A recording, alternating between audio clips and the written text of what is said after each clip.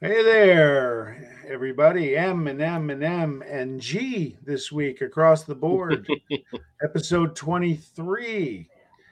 I'm Sean Martin. As you know, Eric and his hat of the week down low, and subbing for Ashley this week is Tom Gozlowski, the Goz, the emperor of the Gozilla Media empire, as it were, and the producer and the head guy of our show is joining us today.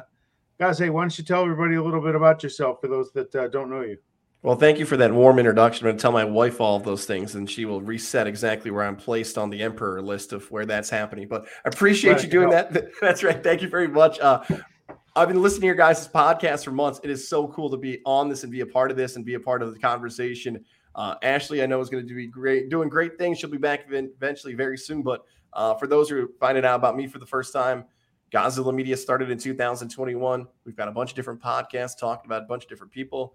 My background, I've always wanted to be a sports broadcaster, media guy, born and raised in Syracuse, moved out to the capital region in 2015, played college football at Hobart out in Geneva, and I love college football. That's one of my things. Love all sports, but in particular this year, I was fortunate enough to represent the capital region for the 7th year in a row, voting for the Heisman Trophy, the Ben Nerick, the Eddie Robinson Coach of the Year, the College Football Hall of Fame. A lot of cool things I've been able to be a part of this year. So I know we got some college football talks, some NFL, some great conversations on the way. So looking forward to this. And quick social media handle at Tom Goz, TOMG was easy on Twitter. So that's where you can find me as well. Well, guys, this is like, crossover, like Law and Order, SVU, and crimes, the organized crime. It's great to have a guest star join us this week. Maybe we should all cross over different podcasts. That would be interesting. I love it. Yeah. If you guys ever crash the Levac and Goz show at some point, we'll have about 5 different squares. Who knows? Maybe the Hideaway will be sitting having some Bloody Marys at one point during the NFL season very soon. Good. Hey, if the Huskers ever get somebody worth anything resembling a Heisman vote, I'll be in touch with you. Okay. Sean and I will not participate in a Montreal Canadiens podcast, so the two of us will not do that one. Okay, that makes sense. All right, I'll bring those are the notes I'll put down.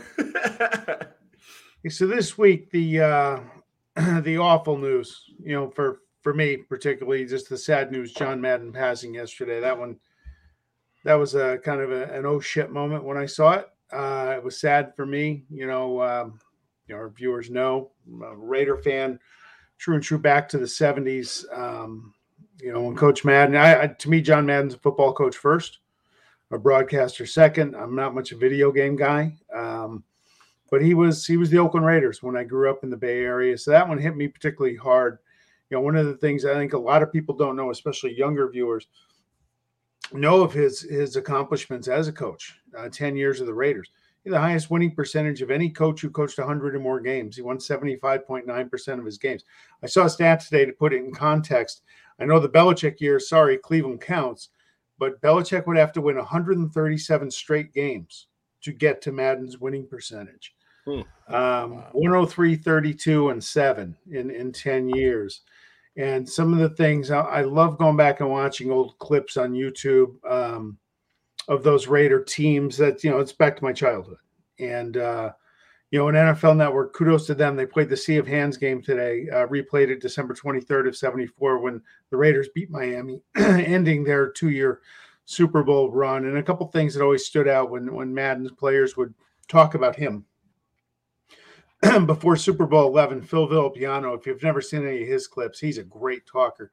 He said Madden's message to the team was, this will be the single biggest event in your whole life as long as you win.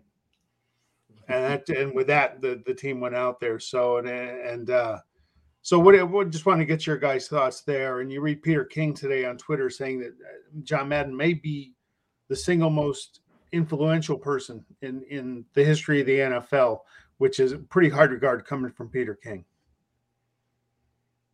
Well, Sean, as I think you know, Goz, I worked at Cal Poly, which is getting a lot of attention because he went there. It was probably the best job I ever had and one of the most beautiful places to live. We had some pretty well-known sports alums, most notably Ozzie Smith, Bobby Beathard, and remember with Washington, and Ted Tollner, who gave him Madden a shot with San Diego State. And John was a lineman for the Mustangs in the late 50s. He knew many of the individuals who perished in Ohio in 1960 when the Cal Poly football team had a plane crash.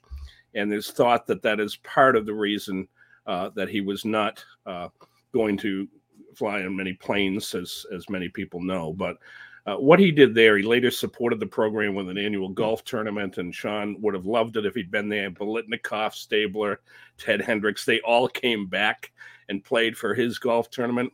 So he brought back many of the legendary Raiders.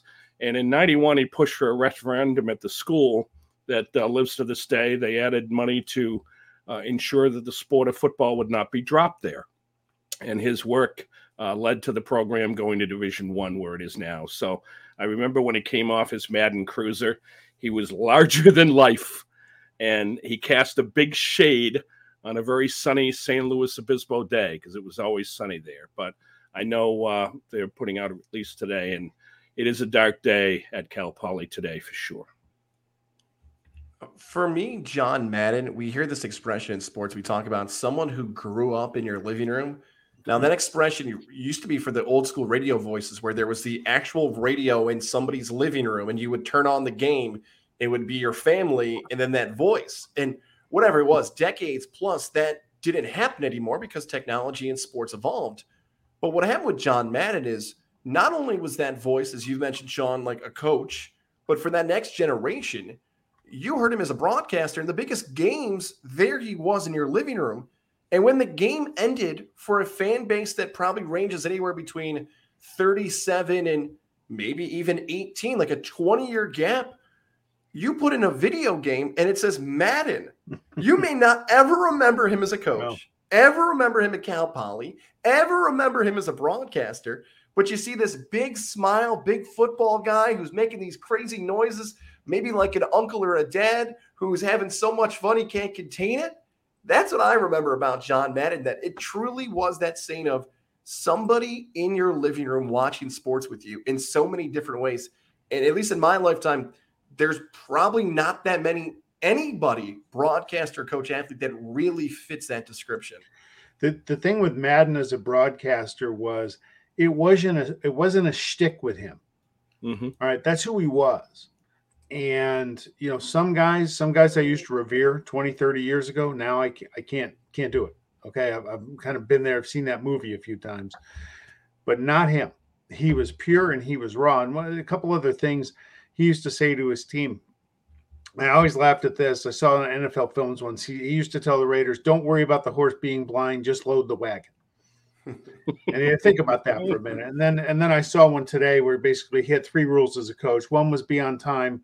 2 was pay attention, and 3 was play like hell when I tell you. And that was it. And that was those Raider teams. And I did want to read, you know, look, for those that don't know, I grew up in the Bay Area in the 70s.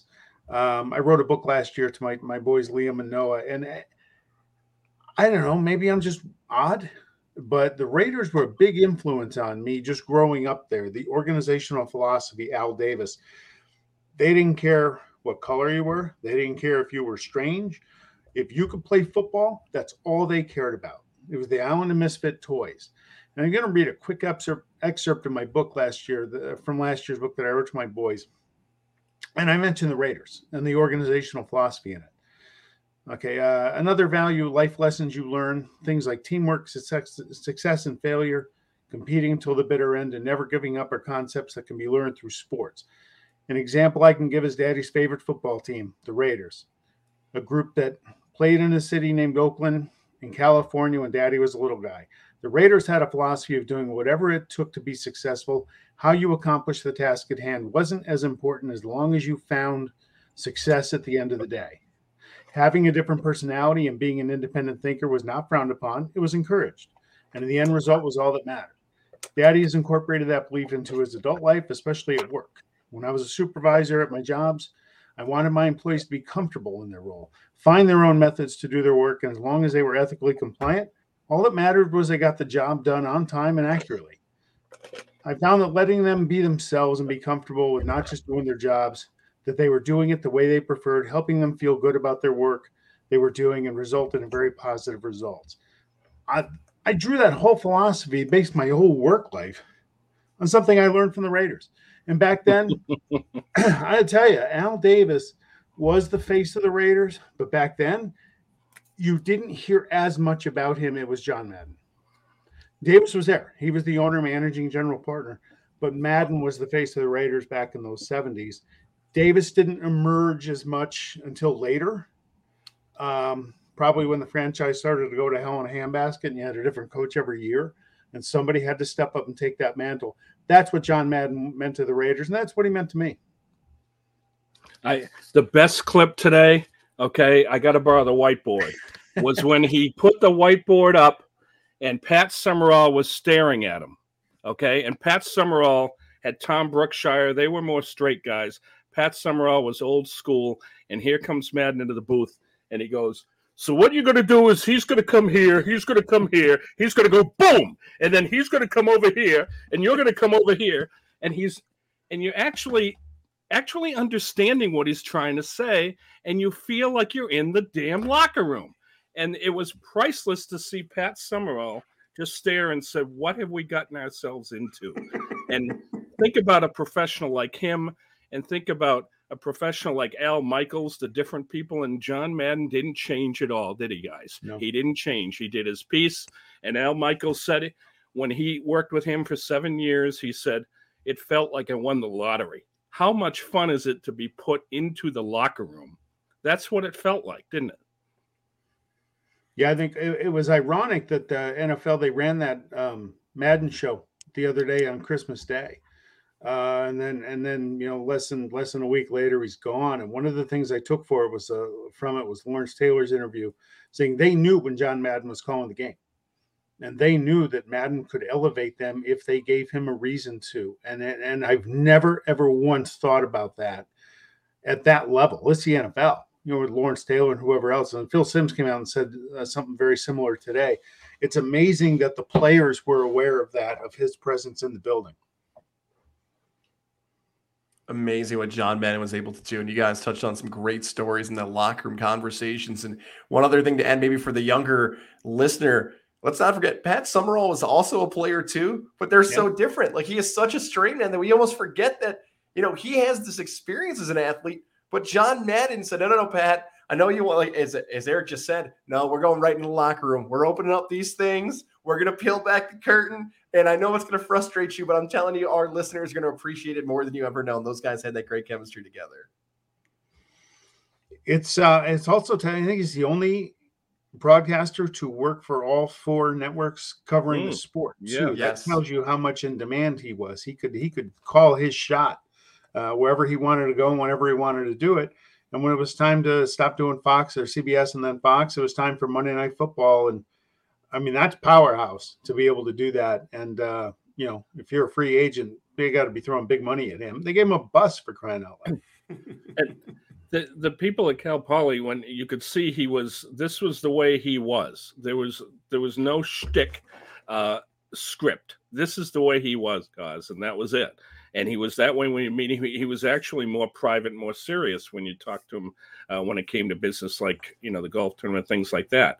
But the thing that amazed everybody was that he signed on to this video game thing, okay? He's not a techie guy. And the feeling was he's very smart and he sees potential, okay? He probably wouldn't know which thing to click in this EA Sports video thing, but the man was smart. And he got involved in something like Ty Cobb did with a drink called Coca-Cola. And it's a big chance to put your name out there when your name is that big on a product, like something that has no history, like a video game. And so you guys are right. He will live on forever because of EA Sports for the kids that now can do things that, when we first started playing those video games, it was beep, bop, boop, boop. And now you can see the face and the sweat and all that stuff. So it was surprising that he got involved in that, but that's because he's smart and he had vision. And I've got to clean off my whiteboard. Camera 1 just went DOA on me here, so I had to switch to another one to give you a different look. So hence the change. How about while you guys are doing some maintenance? Sean and Eric, is it cool if I talk about my friends at Mohawk Honda? Do you guys mind that a little bit? Go for it. Hot Sauce, our man. Yeah, Hot Sauce Doyle and everybody at Mohawk Honda. Even though 2021 is closing down, 2022 will still offer you great deals. Take advantage of the programs going on right now at the end of the year. So many people look at December and January and think, you know what, my budget's not where it needs to be. I'm trying to save. I'm trying to find these dollars. Well, I can tell you from personal experience, I'm hopping into a new Pilot. I talked to my guy, Cam McKenna over there, Greg Johnson, and the crew, and they said, guys, now's the time to make the move. We talked about budget. We talked about lifestyle. We talked about what works for you. And the Pilot program worked for me. So 2022, I'm getting into a new Pilot. You can do the same for yourself right now if you head over to Glenville, New York, and talk to our friends at Mohawk Honda. Make sure to follow them on social media as well, Facebook, Instagram, Twitter, all the ways in which you can connect with their great staff. Again, Hot Sauce Jake Doyle, who M&M across the board loves, Cam McKenna, Brian McKenna, Greg Johnson, John in service, man. I feel like he might be the John Madden. That's a high comparison for our guy, John. But if you saw him, man, a big smile and a big bear hug when you bring one of those vehicles into service, Mohawk Honda right there in Glenville, wherever you're listening across upstate New York, work with people that you can trust during the car buying experience. It's Mohawk Honda, where they always go out of their way to please you.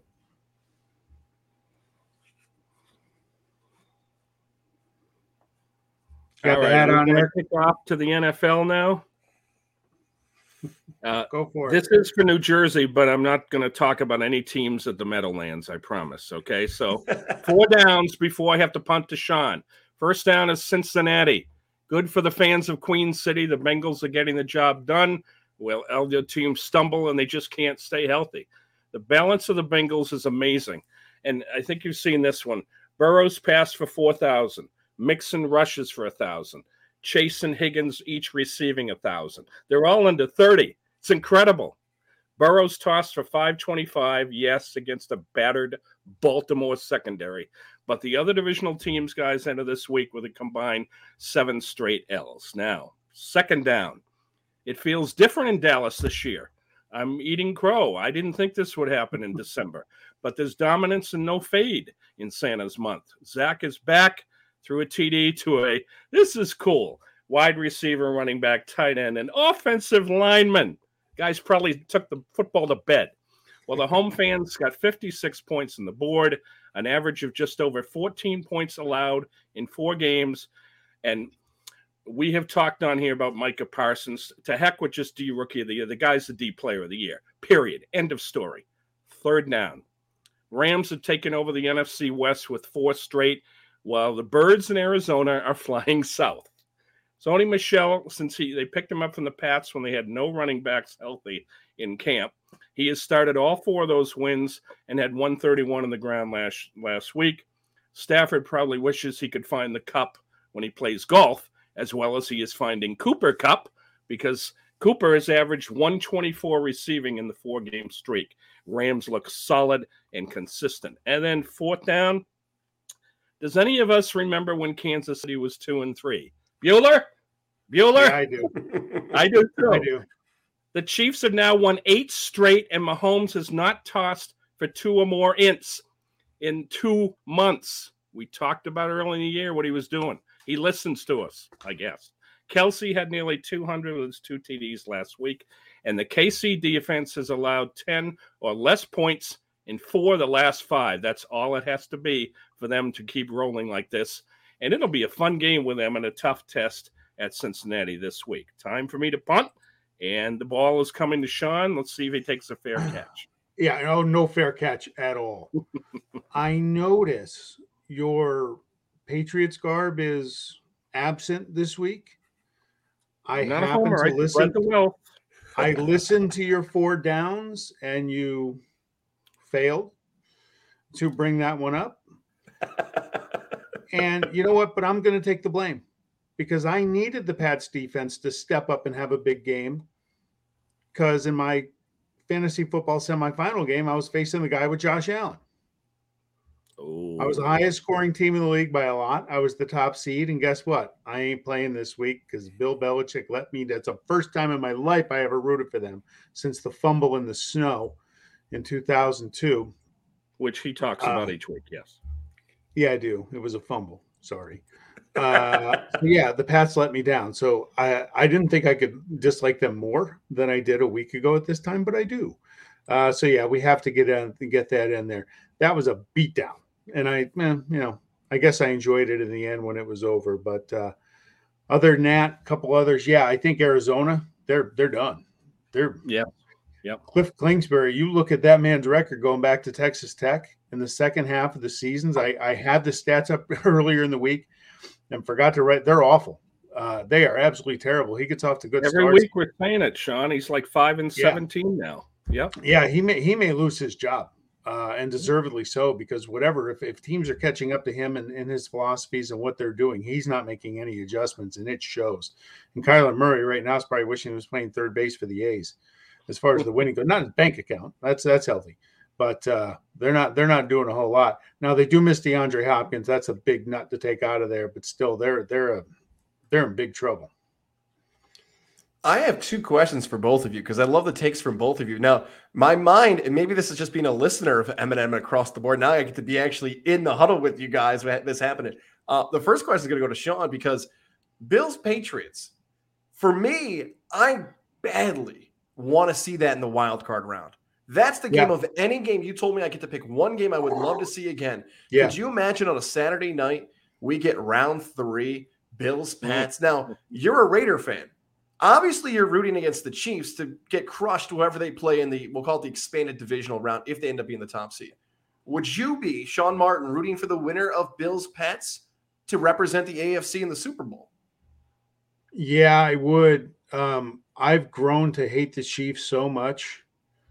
The Chiefs have passed Denver on my most hated list. And that has been, Denver has owned that since 1977. All those years, the Chiefs stunk, and you were anti-Denver. I had a student just like him that hated Denver more than anybody. Denver has owned that moniker since 1977, since we got screwed in the AFC title game in Mile High Stadium. We get screwed every year, every game. So I always have something. But, yeah, we got host. So, yeah, the Broncos have owned that for 40-something years. Yeah, that's how much I detest the Chiefs. I would root for the Patriots over the Chiefs. Plus, I'm married to a Patriots fan, so that makes it a little easier. But yeah, I can't do it. That's where the I agree with you guys. The Pats Bills would be monster hype and build up. It'd be a fun game to watch. And Eric, for you, no pressure here, but I know nobody on the Gonzalo Media team can give a better answer than you can because of your background and your professional career about a certain interviewee, an interviewer at the end of the press conference involving somebody asking Bill Belichick about his New Year's resolution. And I know you don't have all the details because there's a lot of things that go on behind the scenes, but saw it. Can you explain to some people how that happens or what anything in your career that you can even compare to that with post-game press conferences of something that bizarre happening after a big game? Yes, guys, good question. Every stinking Super Bowl media day. Okay, you've got the writers. I think you've been there. You guys, yes, multiple times. Four times I've been there. Yep, great. And you know your stuff. And whether it's Belichick or Jim Moore or whatever the coach, doesn't matter who it is. The fact is, they have to be there with every player. They have their booth, their area, and anybody can ask. And at the Super Bowl, there's people that don't even know who the coach or the players are. Okay, they'll go to a 4-string rookie offensive lineman and ask him what his favorite color is. So that's what I compare it to. Right. I thought Belichick handled it perfectly. He said, now is not the time for that. And it isn't. And you cannot screen the questions. But if you see somebody new, and Sean knows this from presses I've done, you got to talk to them, have a little briefing, say, what are you here for? What are you covering? Tell us what you'd like to ask, because you're not going to ignore somebody. Everybody gets their time. But it's a good question. I will put the Pats to bed on my end. The fact is the defense was so solid. The last 2 weeks, they've been outscored 34-7 in the first half. They have a rookie quarterback who's playing now like a rookie. They don't have an explosive passing game. They bury themselves, and they need a fifth quarter to come back to win. And you're not going to do that. So they've got to figure out how to that problem, as he called Josh Allen, as a problem. That's a compliment when he says it. And they were 1 for 10 on third down. Not time to panic, but will this be the Josh Allen now we'll see the rest of the way that we'd like to see? Or is it going to be the one that got flummoxed here and there with a couple bad losses? It could be like Ali Frazier 3. How about Fury Wilder 3 for the younger boxer fans, right? That's what we could get for Bills Pats 3. And Eric, to your answer, and I think this will probably bring a smile to both your faces for our audio listeners, that for the press conferences I've gone to, because I've been a radio guy my whole life and now a podcast, non-traditional media guy, I've never had the courage of any press conference I've ever done to ask a question. Now, I've had one-on-one settings. I've had like little, scrums they're called, right, where you might grab a question. But because I've always been an audio guy, I know the TV guys got to get something for their reel. So they know exactly what they're going to ask. Very good, yes. I know the writers have a quote they want to get. So I always get out of everybody else's way because I'm like, I'm a sound guy. You guys are going to ask a good question. I'm just going to stick my mic out there. Remember to put it on airplane mode, by the way, younger listeners. And I'm going to get what I need. So I'm sure you guys have probably seen those young, what's the term, cub reporters that are just there to take a few things for social media, put your phone there and figure it out. So yeah, courage to her, because even guys like you've done it before, I wouldn't even have asked the question, let alone to Bill Belichick, let alone after a loss to the Bills. I would have asked him. Right? The worst I ever felt for somebody, he was his first year. It was my second year back in this industry in 2008. And we were at a Section 2 high school hockey championship game. Okay, a little lower level than the NFL, but team got beat. The game was scoreless with a minute to go. Team scored a goal and then got 2 empty netters, ended up being 3-0. And when we're talking to the losing coach, and that's always tough. They just lost a championship. And this young guy says, well, coach, what can you learn from this? What can you take from this game to help you the rest of the year? Yeah, I made that face too. Boy. Thank God there was no guy. And the coach looked at him, he goes, our season's over. We lost. And I was just like, oh man, that's a tough one. That's a tough one. You got to do a little bit of research on where you're going and what you're doing. Guys, when I was on that side, when I was in college and I went to spring training games, my sister lived down there and I got a media pass. We had a radio show in college and I went to the Rangers, the Texas Rangers Park, and sat in on Rader was the manager. He wasn't there that long. Great guy though. And when he was done with all the beat writers and everybody, he came over, he said, son, you got a question? I said who I was. He said, let's take a walk. You don't see that now. And we walked out in the outfield and I did an interview with him with no notes and just talked about his career and what, that time they had Mickey Rivers, etc. But you don't see that now. But there's a lot of kids that do need to learn, and it's good for them to be in the room. But I don't think you'll see Belichick take a kid under his wing and walk out on the field and do that. Not today.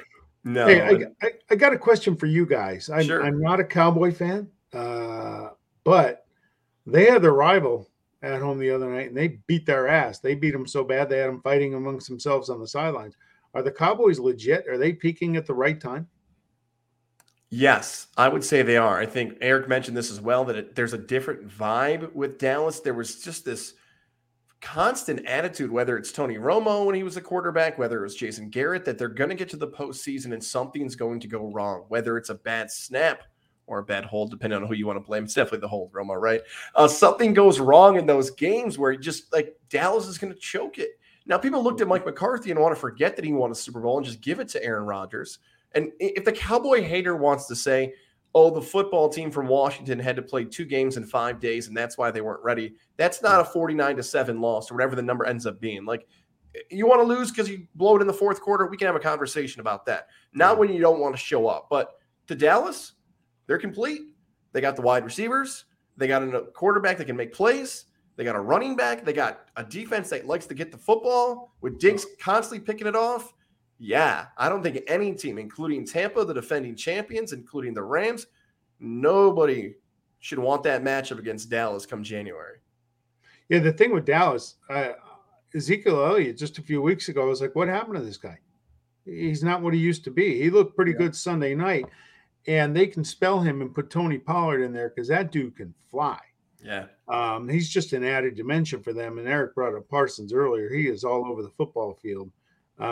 Yeah, they're a dangerous team. And Dak Prescott, his comeback this year from that injury has been phenomenal. They're a real threat. You got at least four solid teams in the NFC. That's going to be a wild playoff too. Yeah, and Dallas, We look at Toronto and it's a hockey market. Okay, there's certain places what the big deal is, and in Dallas they're not talking about the Rangers or the Stars. No, it's Cowboys 13 months of the year, period. And this is usually the year when the media just buries them. And I think finally these guys are coming together. And I've never been a wild fan of Jerry Jones, but damn it, he got the incredible stadium built, and he's done a remarkable job in the players that they've been able to get in the drafting, even though as an owner being in the draft room is kind of scary. But hats off to people in Dallas, because I think they've got something special. The playoffs are going to be loads of fun this year in the NFC. I'll tell you what, the other hot team, I picked Miami to not only make the playoffs, Brian Flores to win Coach of the Year, and here they are with 7 in a row. That was an awful game to watch on Monday night with New Orleans. Poor Ian Book. He, hopefully he gets another shot. That was a tough start for them. But the Dolphins all of a sudden are red hot, and they could be the team to trip up New England to help Buffalo take that division title. Yeah. The problem I feel like with Miami, as good as they're playing, and there's always a team like this in any sport, whether it's the NFL, NBA, hockey, NHL, Major League Baseball. You look at one team at the end of the year, you're like, if they were in the other conference this year, how different would we view them, right? Like if the Dolphins were in the NFC, wouldn't we talk about them as – but the NFC East in particular, right? Mm-hmm. Wouldn't we talk about them as the 6th best team? Now, I know we're an expanded playoff, but we would probably just quickly, no particular order – Tampa, Los Angeles, Arizona, Dallas, those would be the teams like off the top, and I'm sure I'm missing one. But then Miami would be there. Like Miami would be the 6th best team in the NFC, and now we're probably going to have a conversation if that horrible start costs them a potential playoff berth. That's the team that, man, if you're a Dolphin fan, you're like, how about just get rid of the conferences this year? Just put us in the NFC one time. This would be the right year for it. All right. Hey, guys. How about our friends at Johnstone? Yeah, our guy Johnstone Supply in Troy, our friends over there.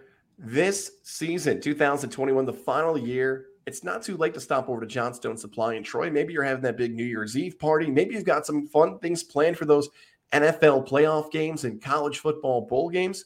Well, if you're having your friends or family over, you want to make sure your home is safe. And the best way to do it is to call our friends over at Johnstone Supply in Troy, 518-272-5922. That's their number. Again, one more time for you, 518-272-5922. Say what's up to our guy, George. If you don't know about him, check him out on a former episode of Getting There with Goss. He's got stories from his boxing background with Verno Phillips talking about championship fights. Our guy, Tom, who is a big Titan fan, was probably mad that we didn't mention more of his Titans on this.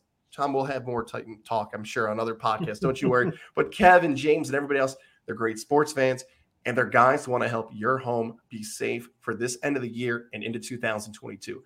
Update your furnace today. They have Goodman furnaces that are now in stock. Dependable, made in America, and efficient for you. How often are you checking your air filters? Johnstone Supply in Troy can help you to make sure it's good to go. Maybe something as small as a nest in your home to make sure it's up and safe and ready to go.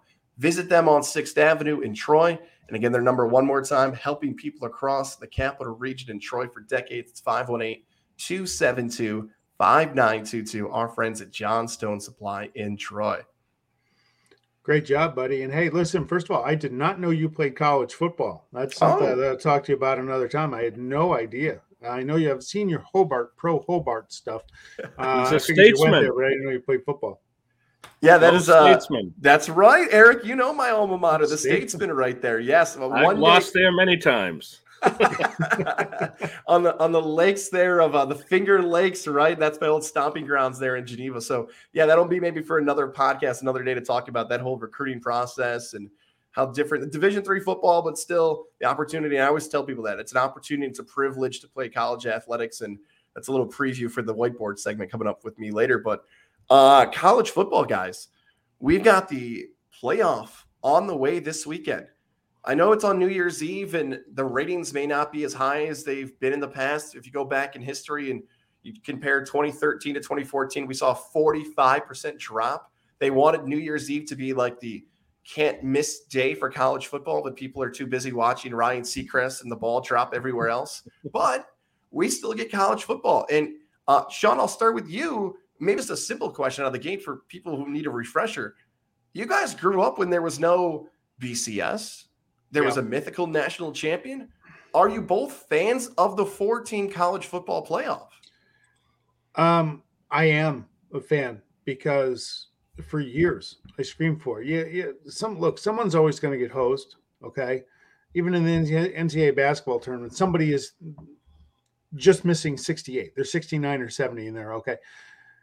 They're going to expand it because the money is so great. Right. The thing I don't like about it is it's taken a lot away from the bowl games, but what are you going to do? You can't have it both ways.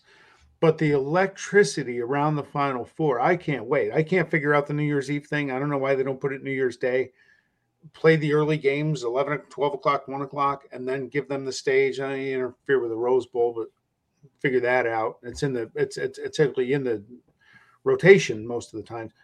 I love it.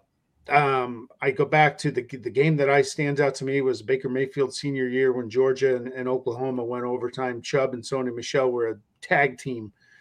That was a great one. And I think we have another one on tap the second game, Saturday night. I'm interested in seeing how Cincinnati, if they can hang with Big Bad Alabama.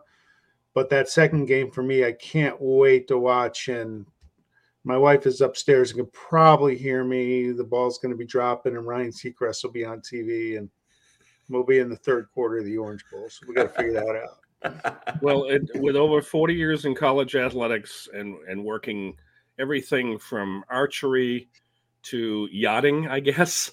I don't count zebra hunting as a sport, but every college sport has a champion at every NCAA level. And it was amazing because my brother went to grad school in Michigan and he's like, how come there's no Division I? And I said, don't even go there. So I am a bowl aficionado. I do think they've expanded a little too much.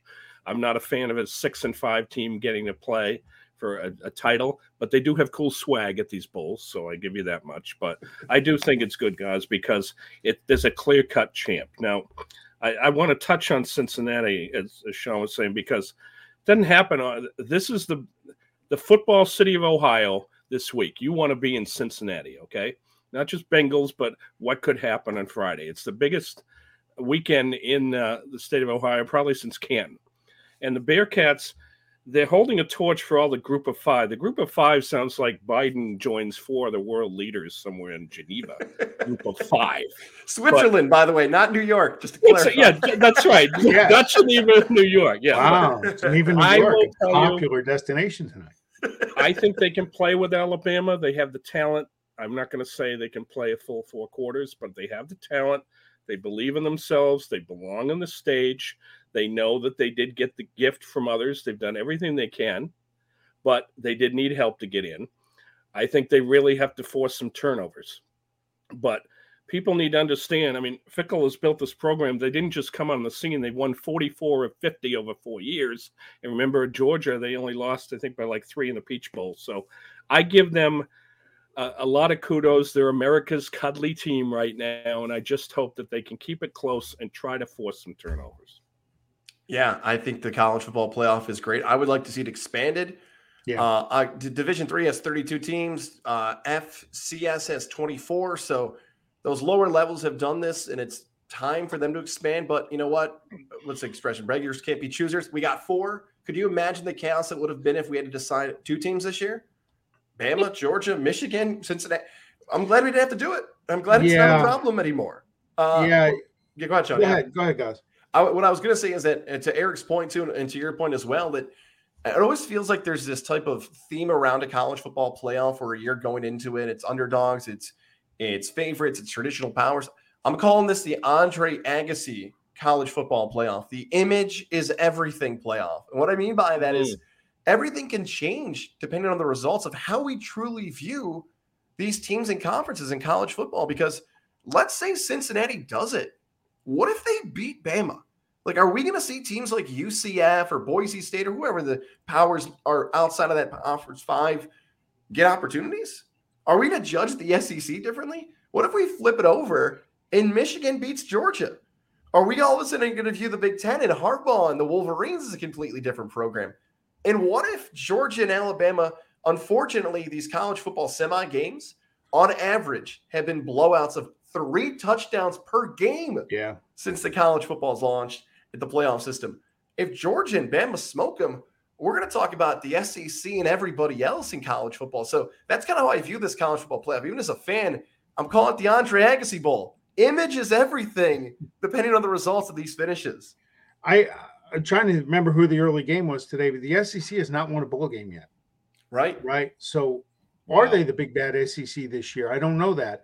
I mean, Mike Leach goes in against a team, Texas Tech, that he used to coach, and he didn't leave on great terms. And you would have thought they'd have been fired up, and they got taken to the woodshed by Tech the other day. Here's what I see this week. And guys, by the way, this system is better for this reason. The way it used to be, you had so many conference tie-ins to bowls.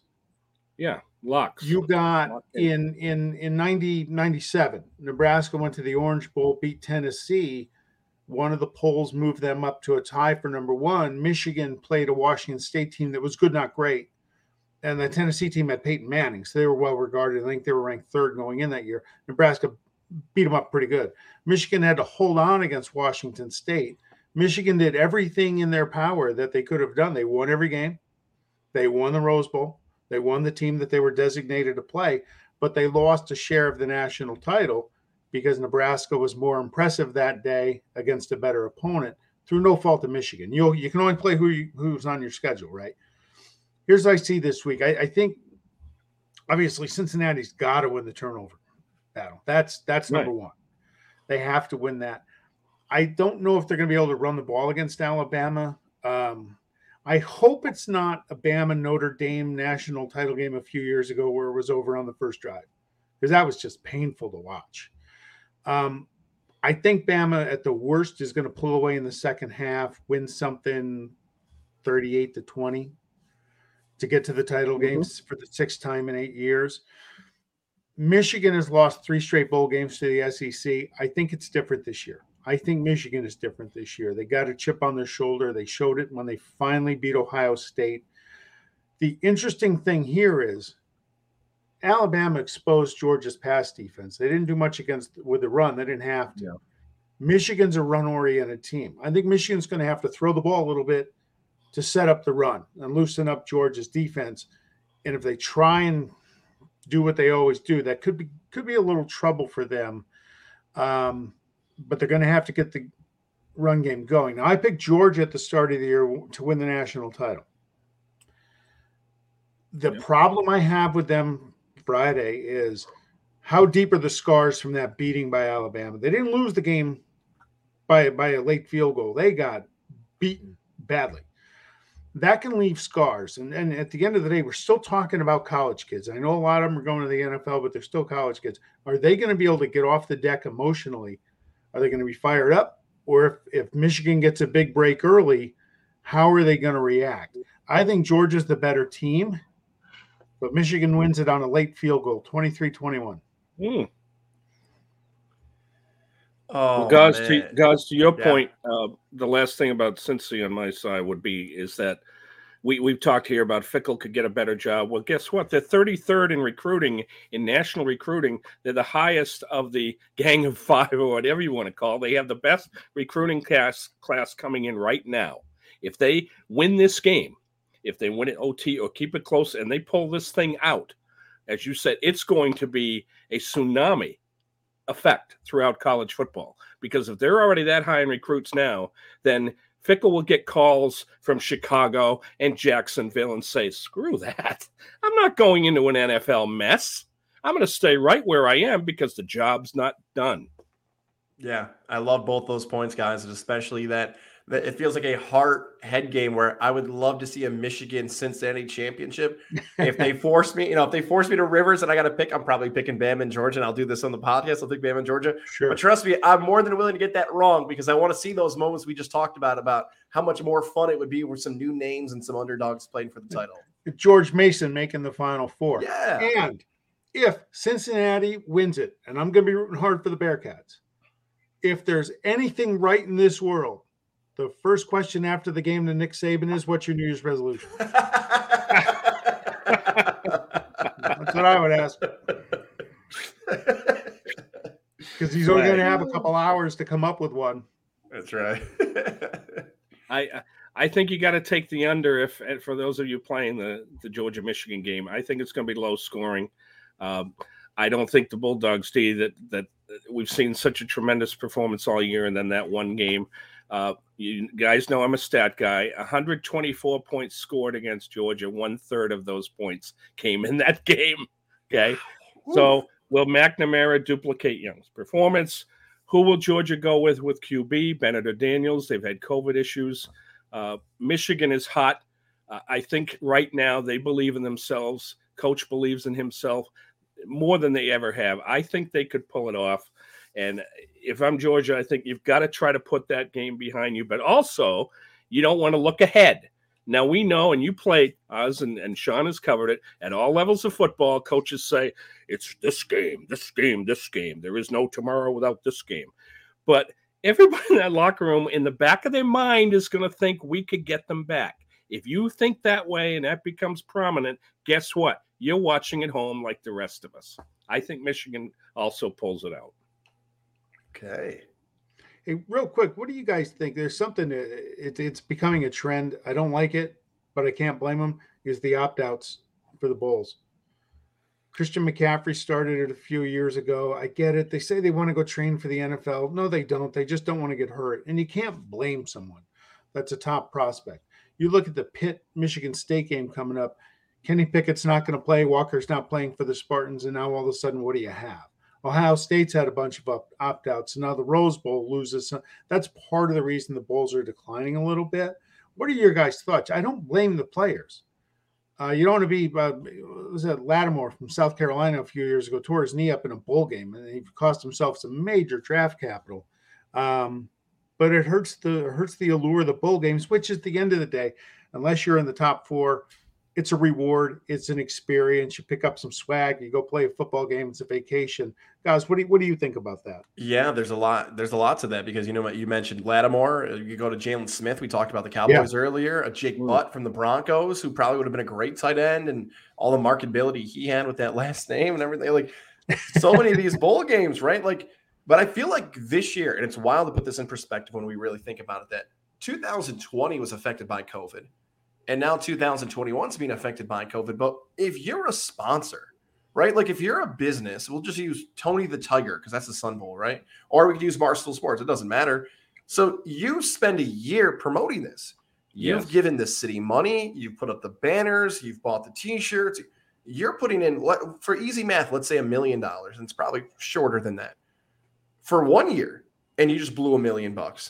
2 years in a row, you potentially could have spent millions of dollars and got nothing back.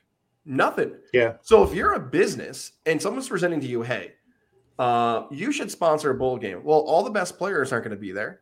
My fan base might not want to travel because the game might be meaningless to bigger traditional powers who don't want to see the team play in a I don't want to take a shot at the Pinstripe Bowl, but let's just say, like, they're playing Clemson just played at Iowa State in a game they're not the Cheez-It Bowl, right?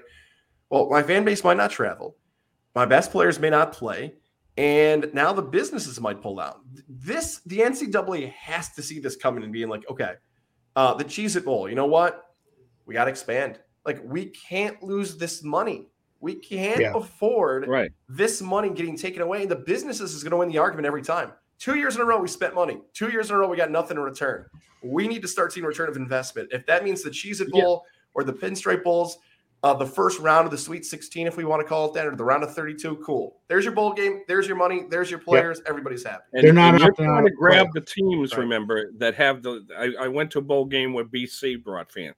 You want, as the sponsor, the marquee teams that bring the people, that bring the fan base that, you see it in basketball. When we work a regional and we see that Louisville's coming, oh, baby.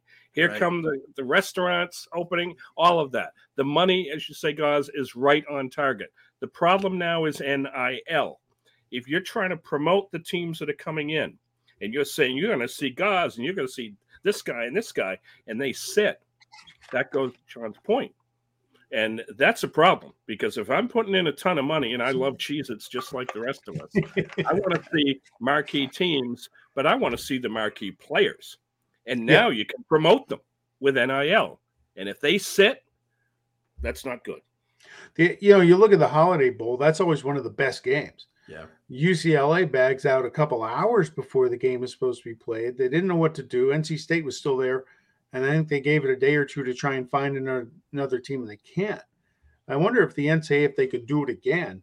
The only teams allowed to practice after the season are bowl teams. Non-qualifiers can't make it. I wonder if they would revisit that and, extend a practice period for a program that doesn't make a bowl game. Now you have a built-in sub. Now, hopefully this is the last year we have to deal with this COVID crap.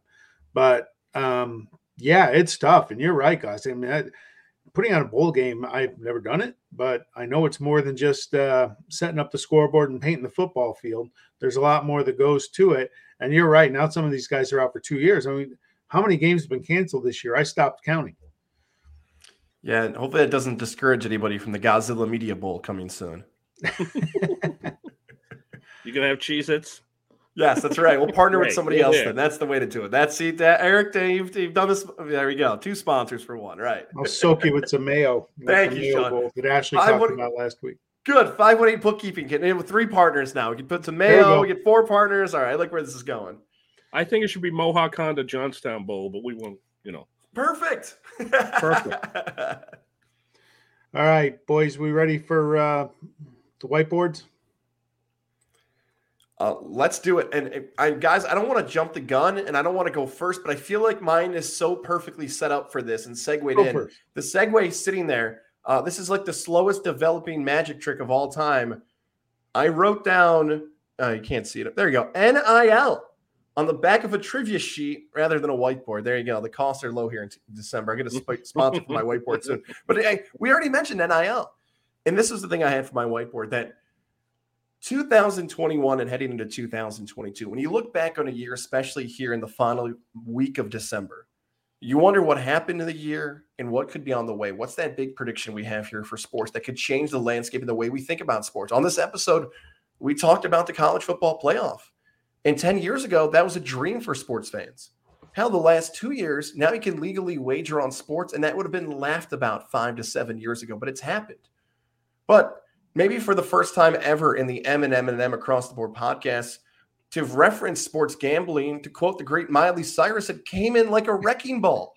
And everybody wants to bet everywhere across the board on something. Now, for somebody like me, who we've touched on in this episode, that played college athletics, I saw what the NIL could do for athletes. And people like Bryce Young, who I covered at this year's Heisman Trophy, who before he even took a snap at Alabama, a 5-star recruit from Mater Dei High School, was already making $1 million. But besides the Bryce Youngs of the world and the wonderful athletes who might be having great followers on Instagram, both male and female, NIL may not have been as successful as we think right now. We're in this weird spot here that people like the Barstool Sports and people like these companies, whether it be at the local, regional, or national level, might be taking a step back and wondering, COVID has affected our business. Is investing in a teenager the right decision? Think back when you were 18 and 19, if someone handed you $5,000 or $10,000 and said, do something, hell, your parents might not even get you to do something. Now a business and you've got money in your pocket is telling you to do something. I thought NIL would take off like it never would. And I'm glad that an athlete can go down and sign an autograph and make money and put on a camp for their local high school or college. That's great. But now I'm worried about 2022. I don't know if the NIL is going to have any type of the boom that I thought it would. I hope it does. And hell, I hope it happens here in upstate New York. I hope that next year, this time, we're talking about Siena and UAlbany and Syracuse and more athletes from New York who got these opportunities, but it hasn't happened in 2021. Hopefully the world changes, but that's my whiteboard, that I wanted NIL to do better in 2021, and I hope it's better. And that's my prediction, that we take some step of understanding in 2022. Well, I'll tell you what, great points. And I'm jealous because when I was 18 or 19 and somebody told me to do something, I would do it on a dare, much less for $5,000. That's right. Yeah. Eric, you want to go? I'll just say the one thing about that, there is no blueprint on this. There's no history on this. So this can be a free-for-all. And there's companies opening up all over the place, and college athletic departments have to have a staff member, compliance, or somebody else to keep it under control and keep people informed, because there's no history here. Absolutely right. And it's a weird spot where, how's it going to happen? Where are you going to find the budget for that all of a sudden, these college programs, and how much do you pay them, and why should you pay them? I hope we get clarity in 2022 on it. All right, Sean? Eric. What do you got? All right, guys, as you know, we do a number of the month. And I was going to say only Ashley remembers the age 30. I think the two of us may recall 30 a few years ago. But 5, 6, 7. You have a list of, I'm going to give you, I had to have a tie, but what we do, folks, is we pick a number of the month and we pick the top 3 players now or ever who wear that number. 30 is very interesting. It's not just about hockey. And we start with the tie, Nolan Ryan, Ken Griffey Jr. I could not eliminate either one. Ryan pitched 27 years, 324 wins, 5,700 Ks. We know about the 7 career no-hitters, the Hall of Fame. He led the majors in Ks 11 times, things that he's done that will never happen again. That's important. And his number 30 is retired by the Angels. We include him here because of that, even though his 34 is with Houston and Texas retired. Nolan Ryan's an Angel, no question. Nolan Ryan is a Met, couldn't hit the back of a barn, but he is tied with Junior. Now, Junior, 2,700 hits, 630 homers, 1,800 ribbies. Imagine, guys, if he'd not run into the wall all the time, where he would have been. Went into the Hall of Fame, 13-time All-Star, and an AL MVP. Number 2, I think in time may become 1. Number 2 to me is Steph Curry. Now, he's the all-time leader we know in three-pointers made now, over 3,000. He's going to obliterate. That'll be like Ty Cobb's hit record was, or Cy Young's wins, excuse me. Nobody will touch it later. Regular season three-point shooting record, 2-time MVP, 7-time All-Star, 7-time All-NBA team. He's only 32, 3-time NBA champ, 2-time scoring. He made the NBA's 75th anniversary team. And I do believe that, yes, his number 30 will be in the rafters in San Francisco, hopefully not in the near future. So that leaves number 1, and hats off to Martin Brodeur, as it must be pronounced. 691 wins. 691 for a goalie. All-time regular season record. Okay? 125 shutouts, also a record. Who the hell gets those numbers, okay? In fact, he's 100 wins more than second-place Patrick Roy. Only goalie with 8 40-win seasons, 9-time All-Star, 3-time Stanley Cup champ, got the 2 gold medals in the Olympics, 5 times for the Jennings, 4 with the Vezina, Hockey Hall of Fame inductee. And the last piece on him, of the 100 greatest players in the NHL, they did that in a couple of years back in 17, only 15 goalies selected, and he's one of them. So to me, the number 1, number 30, has to be Martin Brodeur. Did I pronounce that well? Yes, I liked it. Yeah, I think for the rest of the show, I'm gonna just change the pronunciation. I am now Sean Martin. Yes, that's good. We won't do Goslanski on that. The mics will get all bold with sweat. And okay, Mr. Martin, what do you think? Yeah, Eric, I agree with your 3, although I put Curry 1 just because I think he's changed the game so much. That said, I think Brodeur is the best goalie to ever play in the NHL. He was the most feared for me, not being a Devils fan, having to play against him. If the Devils ever got a 2-0 lead on you, it felt like it was 4-0. And Nolan Ryan's on my Mount Rushmore of favorite all-time players. But I'm going to give you 3 different guys since we agreed. 1, Jerry Cheevers, the old Bruin goaltender with the greatest face mask in the history of face masks, with the stitches all over his mask. Magic and markers. then two near and dear to me, and we talked about the Heisman Trophy earlier. Mike Rozier, Nebraska in the early 80s, and back to John Madden's days. Mark Van Eegen, the Colgate grad running back who was a big player for the Raiders in the 70s before actually going to New England to play for the Patriots. So I'll give you those 3. How about you guys? The only one I would have added was Terrell Davis, because when you mentioned your 3, when you mentioned Nolan Ryan and Ken Griffey Jr., you did a great job of it. There's other numbers I thought of them wearing, like Griffey Jr., I thought of 24 for the Mariners. But when you stack up their careers, Ryan and Griffey Jr. versus Davis, yes, they're better 30s than those guys. It's funny about that Curry, Martin Brodeur argument, because I was ready to give Curry as 1 in my arguments. One of my favorite things to do in sports is if Eric McDowell, Sean Martin, and Gaz were invaded by aliens, and the aliens came down and they said, all right, you 3 can save the world right now, but you have to pick 1 person to make a basketball shot. Steph Curry would be my pick from anywhere on the court. Full court, half court, 3-pointer, layup. But that same thing can be said about Martin Brodeur. If somebody's going to take one shot at the goal, I'd like to have him in net for me. So that kind of pauses my argument right there. So I'm fine with the legendary goalie at 1 and Steph Curry at 2. But like you also said, 5 years from now, we'll reset this conversation and see if it's a lot harder to do with those 2, 1, 2. I'll just throw a couple other names of contenders that people would agree with. Tim Raines. Yankee fans, of course, Willie Randolph would be in there. Maury Wills.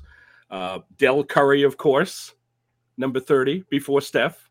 Bernard King, who had a great career with the Knicks. Remember Todd Gurley a couple of years ago that did well with the Rams, later Atlanta.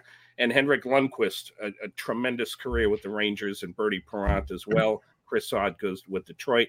And hats off to the 2 active guys that I'd throw out, Kyle Tucker and Eric Hosmer. So hats off to number 30. All right. New Year. Let me line this up. New Year resolutions, right? I got one for me. I want to someday have the bravery of that reporter who asked that question to Bill Belichick. Hey, look, I've had some tough coaches, but nothing near that level. That is just either she was just going for it even after the loss, or oblivious to who Bill Belichick was and how ornery he can be. Kudos to her for that question. She stuck to her guns. And guys, you said it before. You go to a press conference and some people already have their story idea kind of in their head, and she's there to talk about resolutions. I can't believe she was first. I believe she was first up there. I don't know who made that call, but good for her for sticking with it, or again, just being oblivious to it and asking it anyway. I go to press conferences. Yeah, the TV people are talking about the opponents coming up for the week on a Tuesday presser and everything. I'm talking about, how somebody coming back from injury or whatever angle I have. So good for her to do that. I loved it. I've watched that clip at least 20 times. And like I said before, I'm now praying for Cincinnati to win so somebody can loft that softball to Nick Saban on Friday night. The term bravery and bold and dumb somewhere can be on a scale, right? So like, if you can see on our visual sign, I got some Syracuse stuff up behind me. I've been in those press conferences where the kid from WAER or the kid from Z89 wants to be the next Bob Costas and tries to go at Coach Boeheim.